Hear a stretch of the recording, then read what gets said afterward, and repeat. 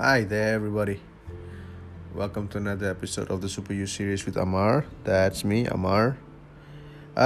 Today, I want to talk to you guys a little bit about the idea of success. So many people define success in so many different ways. I could remember when I was so much more younger, when I was at the age of 8 or 9. A neighbor of mine had just bought a very nice car, a Volvo 740 GL, a blue Volvo 740 GL. This man's house was fully air conditioned, and his kids had the nicest toys. Christmas was celebrated in a very amazing way. They always ate out and all those other things. Far contradiction to what my family was. And I started believing that was what success was. I mean, my dad would yell if I had the fan switched on and nobody was sitting right under the fan. So let's say I switched on the fan and I would go to the washroom or something and I'd come back. My dad catches me not switching it off. In that gap, he would yell at me like, "Oh, it's so expensive, blah, blah, blah, blah, blah." And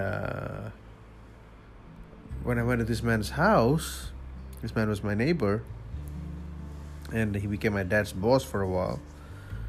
I was blown away. I'm like, wow, this is what it must mean to be successful. I mean, this guy was about the same age as my dad.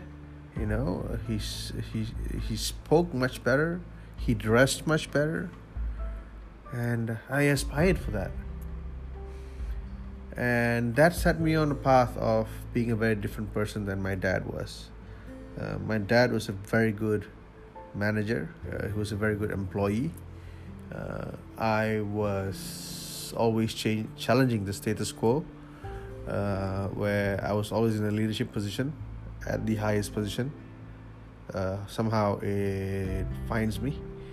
And I became this individual who was sharp, fast, a bit ruthless when I was younger. I have learned empathy and kindness now, but yeah.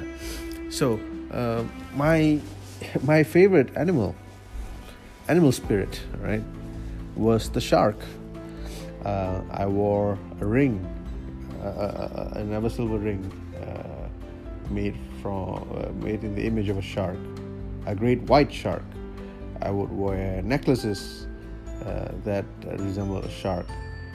I almost got a tattoo of a shark, and then I became an actor, so tattoos were a no for an actor.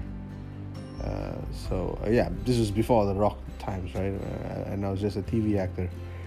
So so the shark was my thing, and the thing I loved most about the shark is that the shark must always keep moving. And when it stops swimming or moving, it sinks to the bottom. And that idea has stayed with me throughout my career, throughout my personal life. And a lot of times my personal life and my intimate life have taken a toll because of that. But success comes with a price. So this episode really is about that. Right? We can't have everything, or can we?